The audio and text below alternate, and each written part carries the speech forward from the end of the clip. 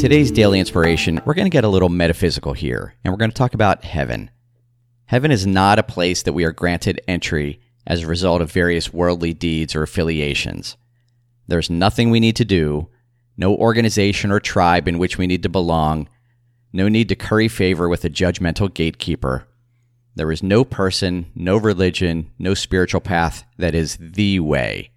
In fact, all ways lead home, and each of us chooses the path that we walk in this particular dream.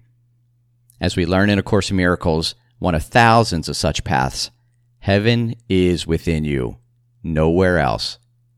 That reflection of eternal bliss and infinite peace is within our mind, awaiting simply our choice against the ego mind of separate interests, attack, and fear, and instead choosing the mind of love.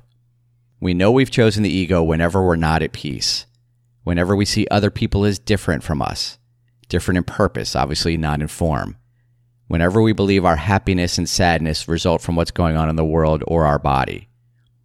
And when we catch ourselves having chosen the ego mind, we can gently remind ourselves to choose again.